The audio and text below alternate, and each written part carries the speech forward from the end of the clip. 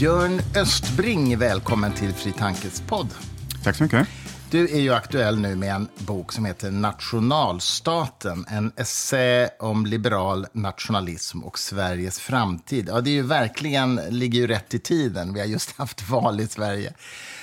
Men innan vi pratar om din bok kan vi väl börja med dig lite grann. Du disputerade i statsvetenskap i Lund för ett par år sedan, 3 år sedan. Och har alltså skrivit den här boken. Vad var din väg in i ämnet statsvetenskap överhuvudtaget? Hur hamnade du där av alla vägval man kan ta i livet?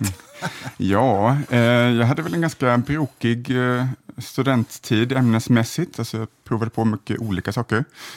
Praktisk filosofi, idéhistoria, teoretisk filosofi. Jag tog en kandidat i teoretisk filosofi.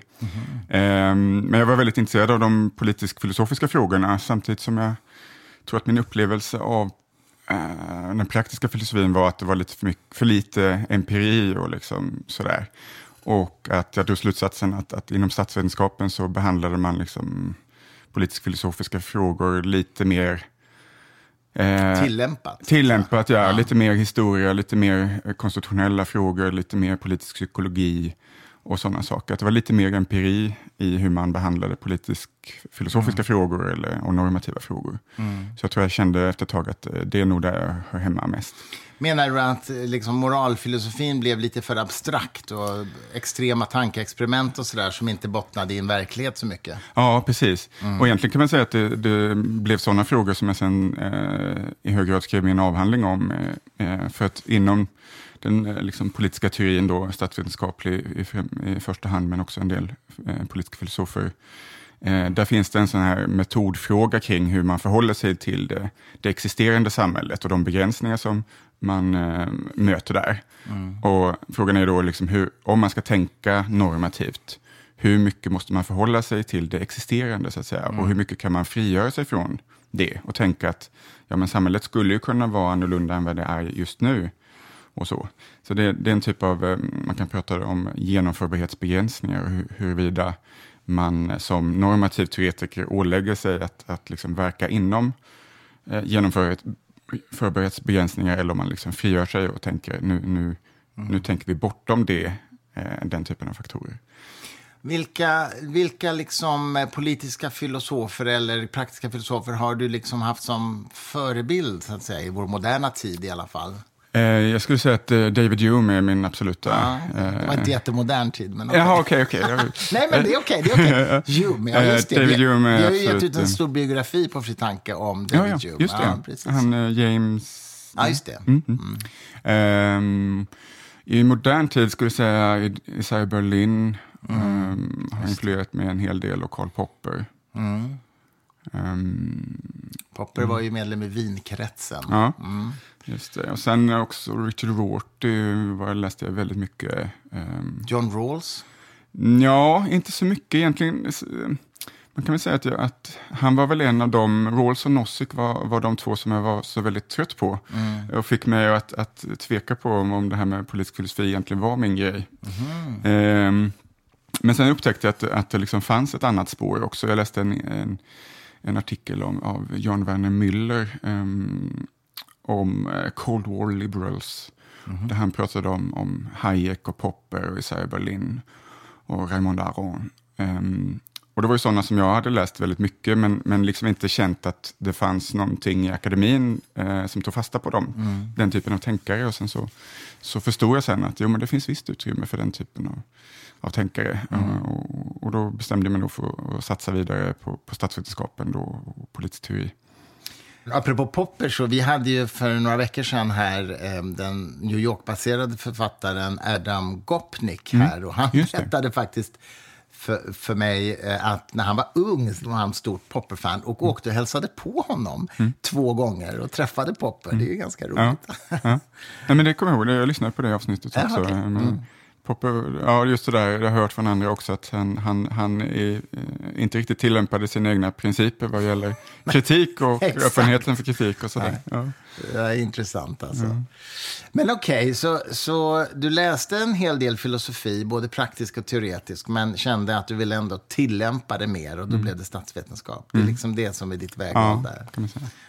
Ja, vad intressant. Och nu har du skrivit den här boken om liberal nationalism. Jag måste bara läsa upp en grej på baksidan som tycker jag är så talande för den här boken. Du skriver här att bortom ett radikalt vägval mellan liberal öppenhet och nationalistisk slutenhet så påminner du då författaren om att det finns en tredje väg rotad i en bortglömd idétradition, nämligen just liberal nationalism. Jag tror att väldigt många kanske inte vet vad du menar med det här begreppet. Kan vi börja där? Försök att definiera begreppet liberal nationalism. Ja, jag ser det som en historisk idétradition som har dykt upp lite här och var. Men framförallt att man både värnar nationalstaten och liberala demokratiska institutioner.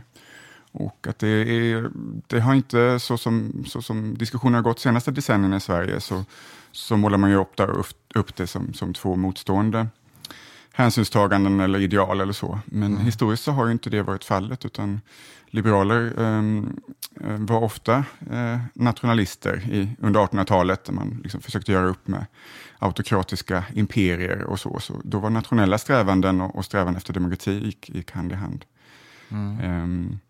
Och det är väl den idétraditionen som har glömts bort lite grann då. Sen har den funnits inom akademin och diskuterats på lite olika sätt. Men jag ser det väl ungefär som en ganska lång historisk tradition där med tänkare av lite olika karaktär har lagt fram liknande tankar. Jag tycker det brukar vara bra att särskilja två typer av argument som ofta anförs. Och det ena är ju liksom ett instrumentellt argument, det vill säga att om man är liberal och tror på demokratin och så kan vissa hävda att det är inom nationalstaten som den liberala demokratin kan förverkligas. Vi behöver en nationell identitet om vi ska vara medborgare och hysa tillit till varandra och sympati till varandra för att styra oss kollektivt, så att säga. Men det är ju då ett instrumentellt argument. Det grundläggande värdet är det liberala och det demokratiska. Sen finns det ett annat annan argumentation som tillskriver gemenskap och så ett egenvärde. Och att man då både värderar liberalismens liksom främsta värden, frihet och jämlikhet, så. Men man plockar in också gemenskap och betraktar det som också ett genuint värde. Och så försöker man hitta en balans där, så att man drar slutsatsen att människor upplever ett behov av att hitta gemenskap i sitt samhälle och så. Men jag måste bara förstå det här. Alltså, nationen är ju så att säga en administrativ konstruktion i alla fall, kan man väl säga. En nation, eller hur? Det är ett område där vissa lagar gäller, till exempel, eller? Nej, det skulle jag säga att det är en territoriell stat du pratar om. Och så finns det en befolkning. Och befolkningen utgör ju ibland då en nation. Jag tycker man bör se det som att det ofta sker en växelverkan i historien mellan nationer, så att säga, kulturella grupper som försöker skapa sig en stat. Det vill säga den tjeckiska nationen inom Österrike-Ungern eller någonting sånt. Men sen så finns det också det som man ibland kallar för statsnationer, där statsbildningen ofta har föregått och så att säga nationen har liksom bildats genom statens maktutövning över befolkningen och gemensamma institutioner, skolsystem och så vidare, att det växer fram en kulturell gemenskap i någon mening. Så jag tycker att man bör se det som en växelverkan här mellan hur staten växer fram och hur nationerna växer fram under tidig modern tid och modern tid.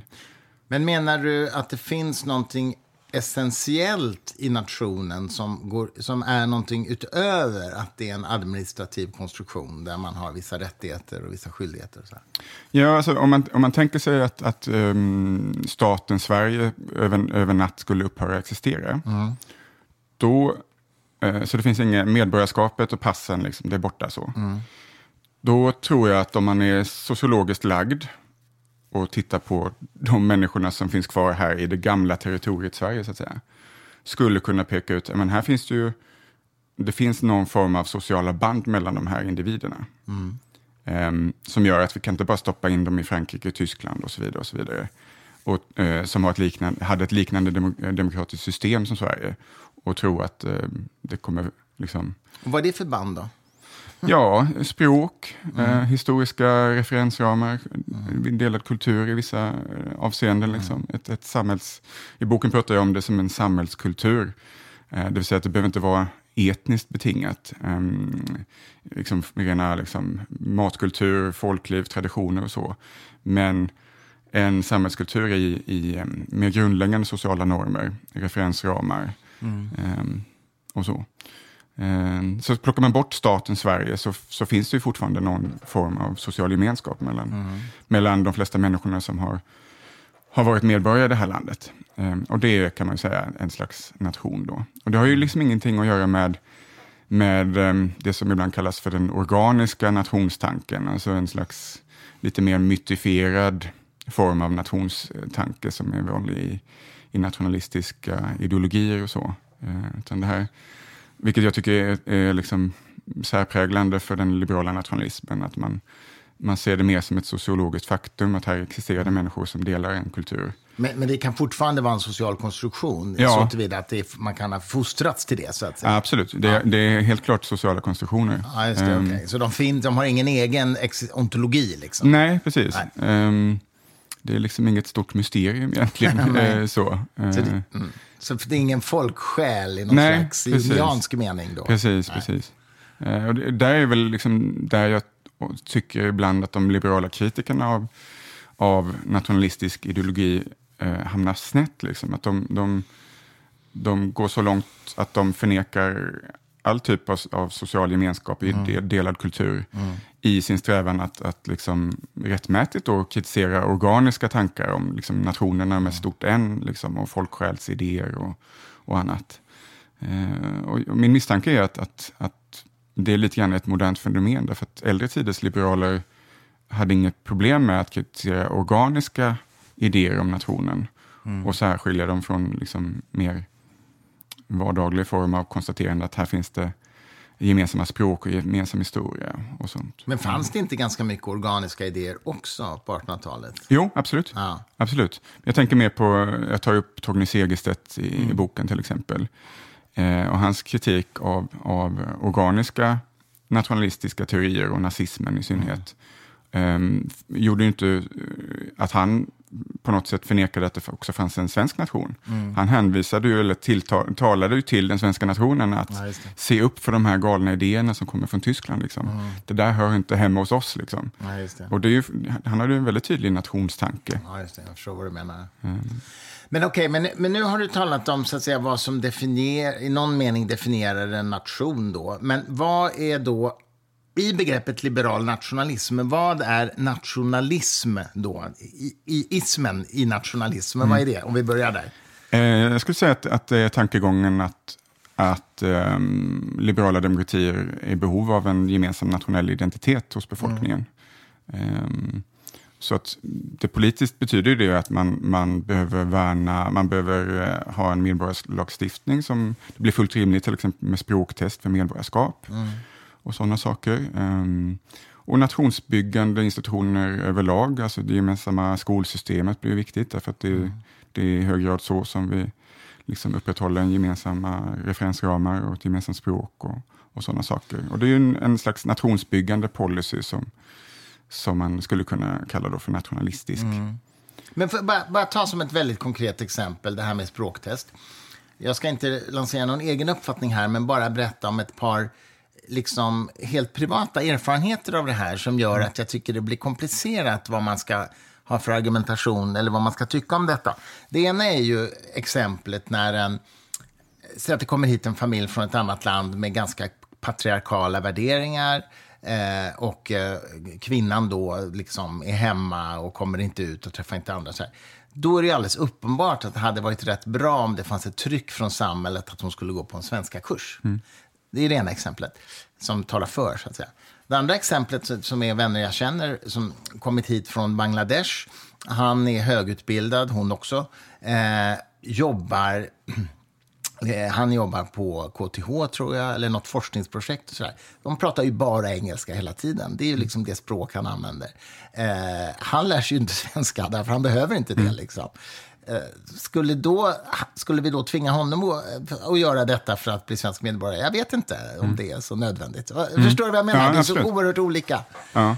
Nej, men alltså en del inom politisk teori till exempel, en del som förespråkar väldigt stor migration, de ser det ju som ett problem att vi lever kvar i nationalstatstänk i den meningen att alla permanent boende på territoriet måste bli medborgare. Att så länge vi tänker så, då höjer vi också ribban för vad som krävs för att flytta hit och bosätta sig här.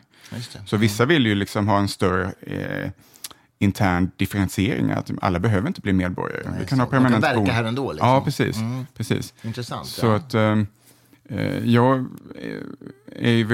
personligen vill jag inte gå i den riktningen så att säga. Men det skulle ju vara ett svar att har vi en kategori av permanent boende med egentligen fullskaliga rättigheter i övrigt, finns det ett behov av medborgarskap. Ja, just det. Jag förstår. Ja, men det är ju naturligtvis ett sätt. Men om man som Liberalerna skulle man ju säga att medborgarskapet, då handlar det om att man är en delaktighet i demokratin, det offentliga samtalet i någon mening, om man har rösträtt. Man är en del av en självstyrande enhet på ett sätt. Och då är frågan, om man inte kan språket, kan man inte liksom ta del av väldigt stor del av landets kultur i övrigt, kan inte riktigt delta i det politiska samtalet och informera sig på riktigt på det sättet. Ska man ha rösträtt då? Och Liberalerna skulle säga, nej, då är man kanske inte, det kanske är helt okej att bo och verka, och det går jättebra, och vi i globaliserade tider så är det helt naturligt. Men demokratin är en annan sak, och där behöver vi kunna kommunicera med varandra. Intressant, ja. Men okej, jag förstår. Om vi också ger oss på den andra ordet och försöker definiera en liberal nationalism till skillnad då från en illiberal nationalism, antar jag att du menar, eller hur? Hur gör du den distinktionen i detalj? Ja, för min del så tycker jag att det viktiga här är liksom steget från en etnisk form av nationalism som är ju då väldigt stängd, alltså att det går inte att riktigt kliva in i den nationen. Till att man vidgar det nationsbegreppet, nationsuppfattningarna liberaliseras i att det inte bygger på utseende och inte religion. Man behöver inte liksom födas in i nationen, utan man kan faktiskt anamma den svenska samhällskulturen då, som jag pratar om. Den är inte så pass sluten att man måste födas in i den, utan man kan anamma den genom språket.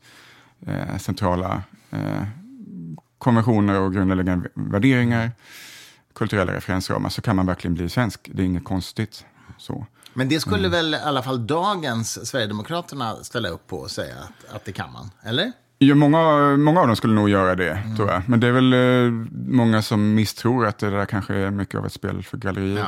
Ja. Där kan jag tycka att det är väl en sån punkt där jag ofta har varit kritisk mot de andra partierna och intellektuella i övrigt, att det är väldigt lätt att peta hål på att men det kanske är ett spel för gallerierna. Ja, men då är ju den genuina positionen med en mer öppen nationsuppfattning är ju i så fall fri och tillgänglig för ett annat parti och faktiskt vara sanningsenliga med att det är den här, liksom, det här har vi en vision liksom. Ja, just det. Och det är det jag tycker då, menar i min bok, att det har saknats det här med de två alternativen som står mot varandra. Att vi är kvar å ena sidan i en etnisk nationsuppfattning ena sidan och en universalistisk liberalism som förnekar behovet av en gemensam nation och en nationalstat. Och jag menar ju på att det bästa alternativet framåt för Sverige hade varit att ett slags mellanposition, att vi faktiskt vidgar vårt nationsuppfattning istället för att slänga ut begreppet nation bara för att vi vill frigöra oss från det rent etniska nationsbegreppet.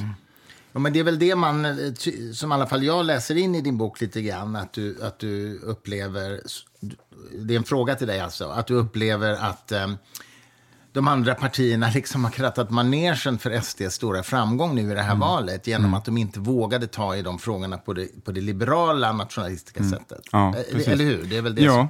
Alltså jag kan, om jag går lite självbiografiskt igen så jag tror att jag kring valet 2002, Leijonborg-valet och sen åren efter när Folkpartiet tog fram den här landskapskartan eller vad det nu kallades och sånt. Och reaktionerna på det, där var det nog där det liksom, där jag fick insikt om att det är något som inte riktigt står rätt till i den svenska diskussionen. Liksom.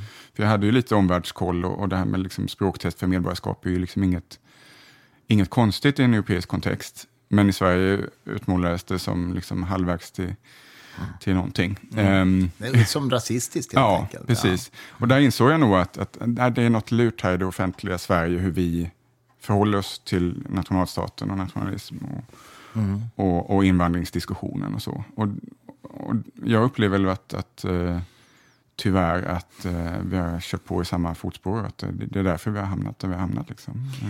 Var det då som du liksom började intressera dig för att just studera de här frågorna?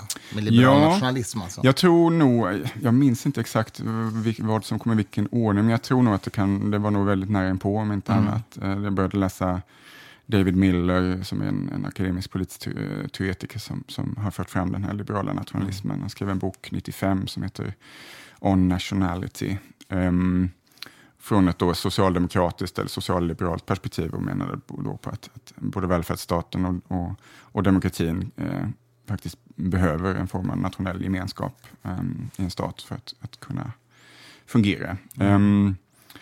Så det var nog ungefär samma veva, tror jag. Men vad tänker du då om man liksom applicerar de här idéerna på den valrörelse som vi har haft nu? Man får väl ändå säga att sent om sidor har ju de andra partierna börjat våga tala om de här frågorna och problemen. Men det verkar ju inte ha hjälpt i den här valrörelsen eftersom SD gick fram ännu mer. Vad tänker du? Dels så är det ju svårt med den typen av jämförelser. Alltså, jag vet att det var en DN-skribent som gjorde exakt den poängen häromdagen. Men nu har vi väl lärt oss att det inte funkar att kopiera SD och så vidare. Men när det börjar göra tankeexemplet, tänk att om de andra partierna inte hade tagit upp en mer negativ syn på, att något parti åtminstone hade gjort det, en mer negativ syn på invandring eller talat om de problemen och lanserat en mer striktare linje. Så att SD hade fått behålla sitt sakfrågemonopol som invandringskritiska. Alltså det var ju det som tog dem från total obefintlighet till 15%. Liksom, på någonstans mellan 10 och 15 år bara. Om man tänker sig att de hade fått behålla det som den här DN-skribenten menade. Då hade det nog varit betydligt värre, tror jag. De hade blivit ännu större, menar du? Ja. Det är intressant. Det finns ju ingen jämförelse. Nej, det gör ju inte det. Men jag är ganska övertygad om det. Alltså, men det jag fortfarande saknar med när de andra partierna, de har börjat prata liksom sakpolitiskt om liksom striktare kriminalpolitik och hårdare tag och allt möjligt och så. Men det är fortfarande det här att det finns fortfarande ingen riktig vision om vad Sverige är för typ av samhällsgemenskap, upplever jag. Det är ingen som kan verbalisera en positiv, inkluderande vision om att vi fortfarande att just det här liberala nationalistiska förhållningssättet, att det är en icke-etnisk nationsuppfattning, att man kan träda in i den svenska samhällsgemenskapen samtidigt som att vara medvetenhet om att det sätter begränsningar för hur stor invandring kan vara och så vidare. Och under lång tid upplever jag att vi har försummat att tänka på detta sättet, och då hamnar man i väldiga segregationsproblem. Men man hamnar ju också i, tycker jag, det moralfilosofiska, alltså Peter Singers argumentation där, att varför ska det överhuvudtaget vara mer rätt att hjälpa ett barn som far illa hos grannen än ett barn som far illa i Afrika? Absolut. Vad svarar du på det? Liksom? Nej, men jag tror att det har lite med det här, vi pratade ursprungligen om moralfilosofi och hur pass empiriskt sinnad man tycker att den bör vara, så att säga. Jag är väl av det slaget att jag tycker att man bör utgå från en teori om den mänskliga naturens, liksom människan som social och moralisk varelse, och fundera inom vilka gränser man kan uppmana människor till att agera på vissa sätt. Och där finns det en slags närhetsprincip som är mer eller mindre biologiskt kodad, tänker du kanske? Så det finns, mänskliga naturen sätter gränser för det. Liksom, Sen kan man liksom vilja vidga människors liksom sfärer av omsorg och så vidare. Det är liksom helt rimligt. Men jag har lite svårt för den där typen av långtgående tankeexperiment och så. Samtidigt kan man väl säga, alltså jag bara testar nu as we speak, men samtidigt måste man väl säga att den mänskliga förmågan att utvidga våra moraliska domäner, de har ju liksom över århundraden successivt ökat ändå. Va? Jag menar, man slutade hålla slavar och kvinnor fick mer jämställda rättigheter och sådär. Och nu är det många som värnar även djurens rätt och så. Så det är ju en slags rörelse som är en utvidgande rörelse i alla fall. Ja. Och då skulle man ju kunna argumentera för att den här biologiska närhetsprincipen, om den nu är biologisk eller vad man vill kalla det, kanske också behöver pushas till en utvidgning. Ja, absolut. Men, det tycker jag man kan absolut förespråka. Men frågan är ju liksom om man... Jag upplever ju att politiken ibland så att säga går före och förutsätter att människor ska agera på ett sätt som de överhuvudtaget inte är i närheten av. Sen kan man tycka att det är det moraliskt rätta, att de borde vara på ett annat sätt än vad de faktiskt är, så att säga. Och vi kan diskutera det och man kan pusha för att människor bör gå i en viss riktning. Men när politiska beslut fattas på liksom önsketänkande i den meningen, att människor ska agera och vara mer öppensinnade, mer solidariska och så än vad de faktiskt är, då kommer det förr eller senare slå tillbaka.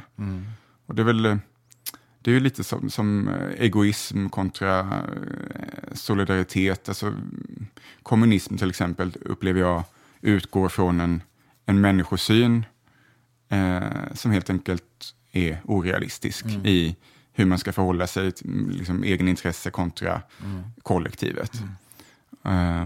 Och där har vi inte så svårt, tror jag, att liksom prata om sådana frågor. Att man måste acceptera människan i viss mån som hon är, så att säga.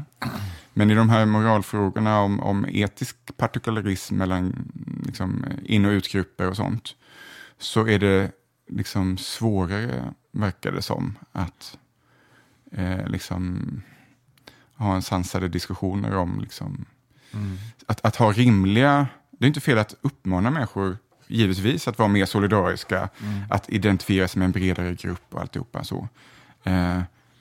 Det är fullt rimligt och rätt på alla sätt. Men den politiken som man för måste ändå vara liksom grundad i hur människor faktiskt agerar och tänker här och nu. Och också, man kan inte springa långt i förväg. Det kommer slå bakut liksom. Ja, sen så som politiker jag förstår vad du menar, man måste ju också vara pragmatisk och se vad som är en framkomlig väg, så att säga. Man kan ju göra ett ganska enkelt räkneexempel, tänker jag. Alltså, säg att man är en politiker som företräder, inte vet jag, en invandring på 100 000 per tidsenhet. Och sen finns det ett jättehögradikalt parti som bara vill ha 10 000, som är växande. Då kan det ju vara smartare att lägga sig på 50 000 och inte låta dem få makten än att de får makten, för att folk då tycker att ens egen linje med 100 000 är för mycket och då blir det 10 000. Det är en pragmatisk förhållningssätt. Ja, absolut. Och det är väl i viss mån så politikerna har försökt göra, åtminstone de senaste åren, eller hur? Ja. Men det kom då lite sent. Jo, jag tror det kom sent, och sen tror jag fortfarande som sagt att det saknas en tydlig bild av vad man har för samhällsvision, helt enkelt. Jag tror det är någonting där. Alltså, det har ju lite med hur vi har diskuterat integrationsfrågor också, och migrationens så här för- och nackdelar. Att det har varit väldigt mycket fokus på jobb och ekonomiska frågor, de offentliga finanserna och sådana här saker.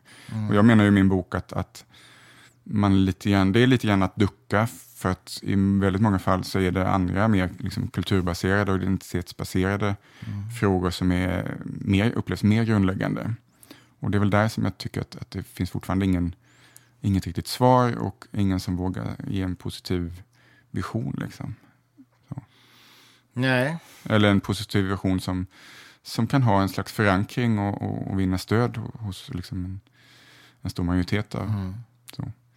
En sak som jag funderar på, jag vet inte, det kanske är helt feltänkt, men som jag inte riktigt förstår. När man kritiserar Sverigedemokraterna, och Jimmy Åkesson får ju ofta frågor i utfrågningar så här om de här riktigt obehagliga personerna som röstar på SD och som har riktigt obehagliga främlingsfientliga idéer och så finns det ett svar på det som jag, så vitt jag vet, aldrig Jimmy Åkesson har levererat, men som jag tycker så att säga, om jag hade varit han så skulle jag ha sagt detta. Okay. Och det är helt enkelt så här att vi då, alltså SD, står för vi är det mest invandringskritiska partiet. Det skulle ju även Jimmy Åkesson hålla med om, utan de som sitter i riksdagen.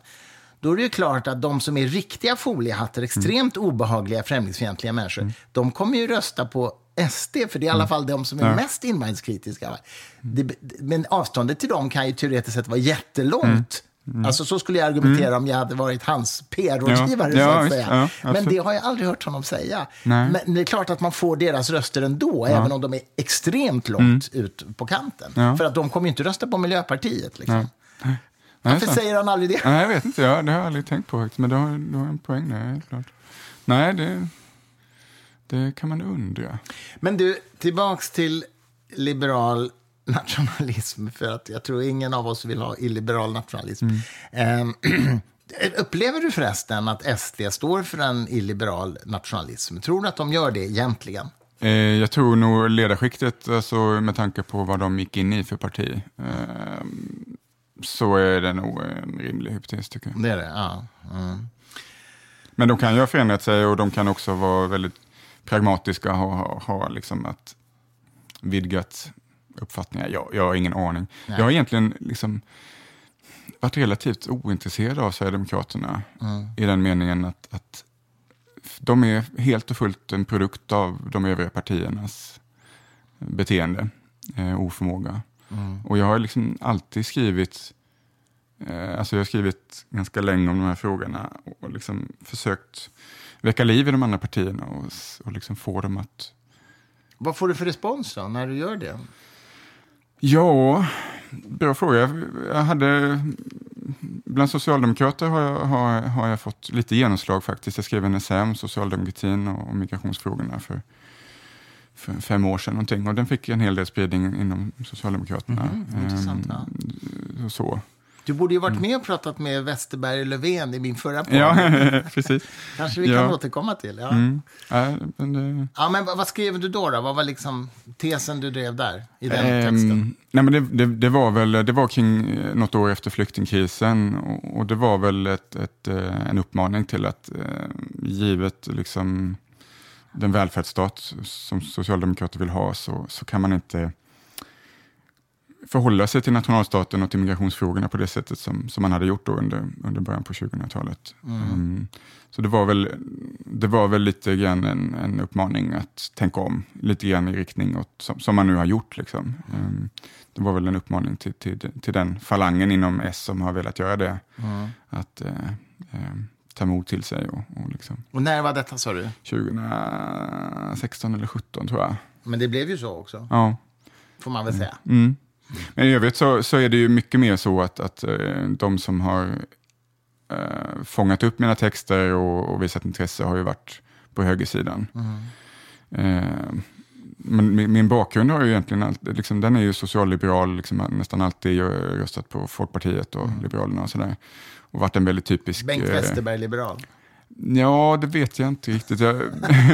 Men... och alltid liksom typiskt DN-familj liksom sådär. Inte liksom Svenska Dagbladet-familj. Så. Du växte upp i en DN-familj? Ja, precis. Men har ju liksom insett, eller det var det som insåg i början på 2000-talet då när jag var i 20-årsåldern någonting, att det är något som är vajsing här i hur man tänker de här frågorna. Det här kommer aldrig hålla, så att säga, i långa loppet, hur man förhåller sig till de här frågorna, utan man måste börja tänka om. Jag hade ju önskat att den bok jag skrivit nu hade jag liksom önskat hade kommit ut 2002 istället för 2022 liksom. Ja. Jag förväntade du så länge. Ja, precis. Jag måste säga, jag var inte riktigt redo när jag var 20 och författade den här boken. Men jag hade liksom önskat att någon föregångare liksom, det är kanske dumt att nämna namn här, men säg en Göran Rosenberg eller någon som har ändå hade haft liksom en vänsterkommunitära idéer och skrivit om sådana frågor. Kunde inte han ha Men jag vet inte riktigt. Men du, hur tänker du nu då, om vi bara tar det här väldigt konkreta. Nu ska det regeringsförhandlas, så att säga.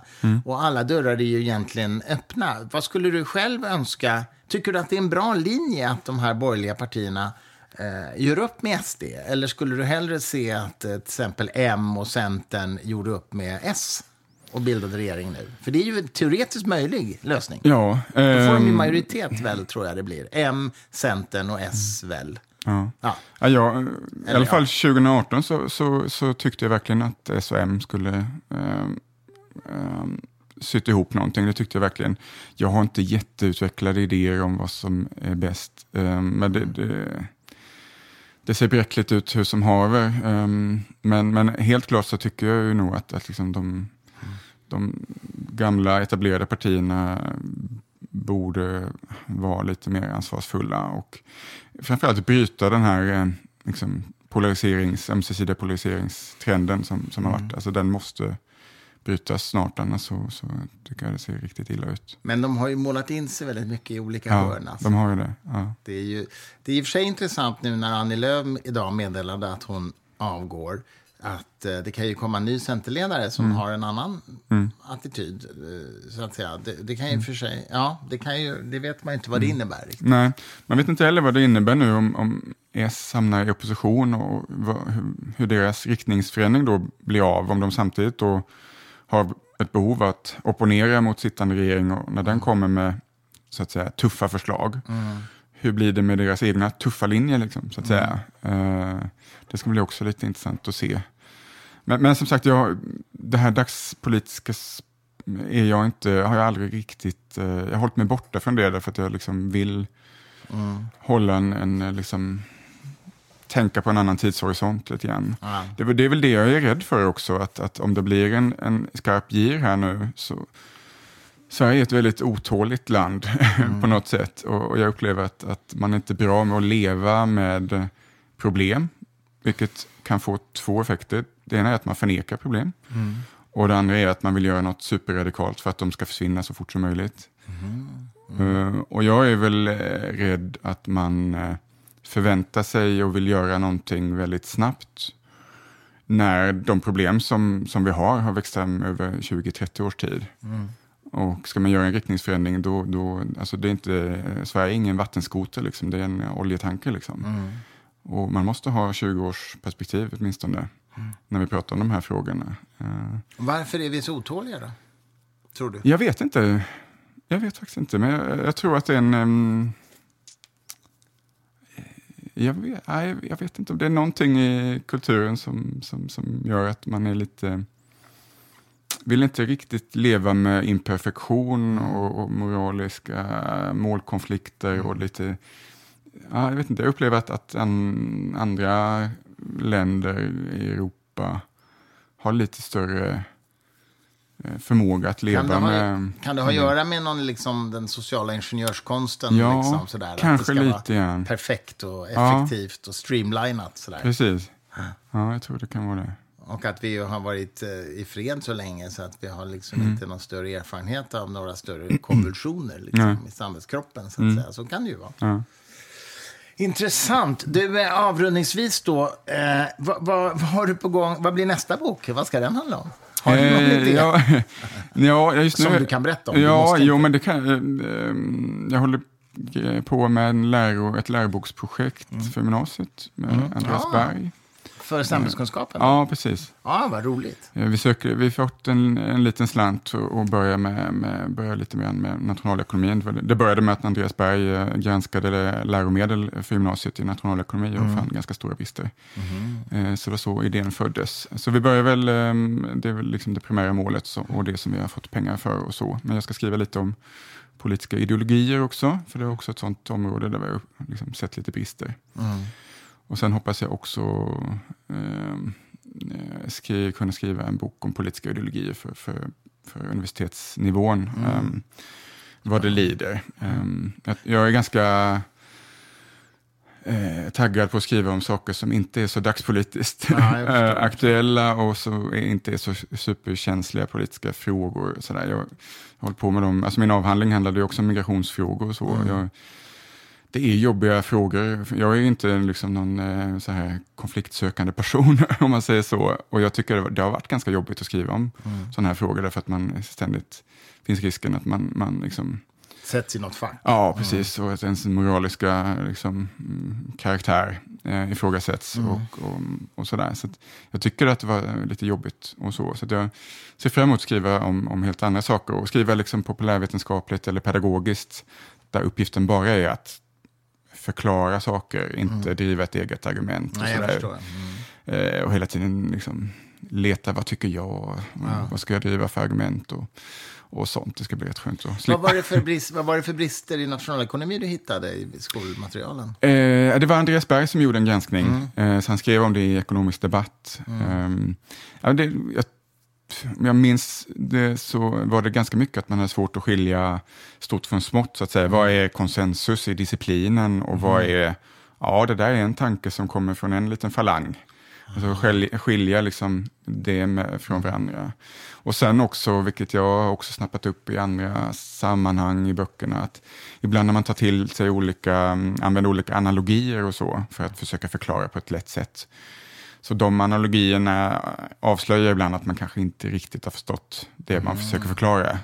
Man liksom skarvar på fel sätt eller förenklar på fel sätt som leder tankarna fel och så. Det är ju intressant att du säger att man kan inte riktigt, man lyfter fram saker som är en liten falang som företräder. Det skulle ju liksom aldrig accepteras i naturvetenskap att man gjorde precis. Så att det är ju lite oroväckande om man gör det inom de här disciplinerna faktiskt. Absolut. Ja, men vad spännande. Det låter ju underbart. Ja, Björn, du är alltså aktuell med Nationalstaten, en essä om liberal nationalism och Sveriges framtid. Vi får hoppas att många läser den nu då, eftersom det har så otroligt stor bäring på det val vi just har haft i Sverige.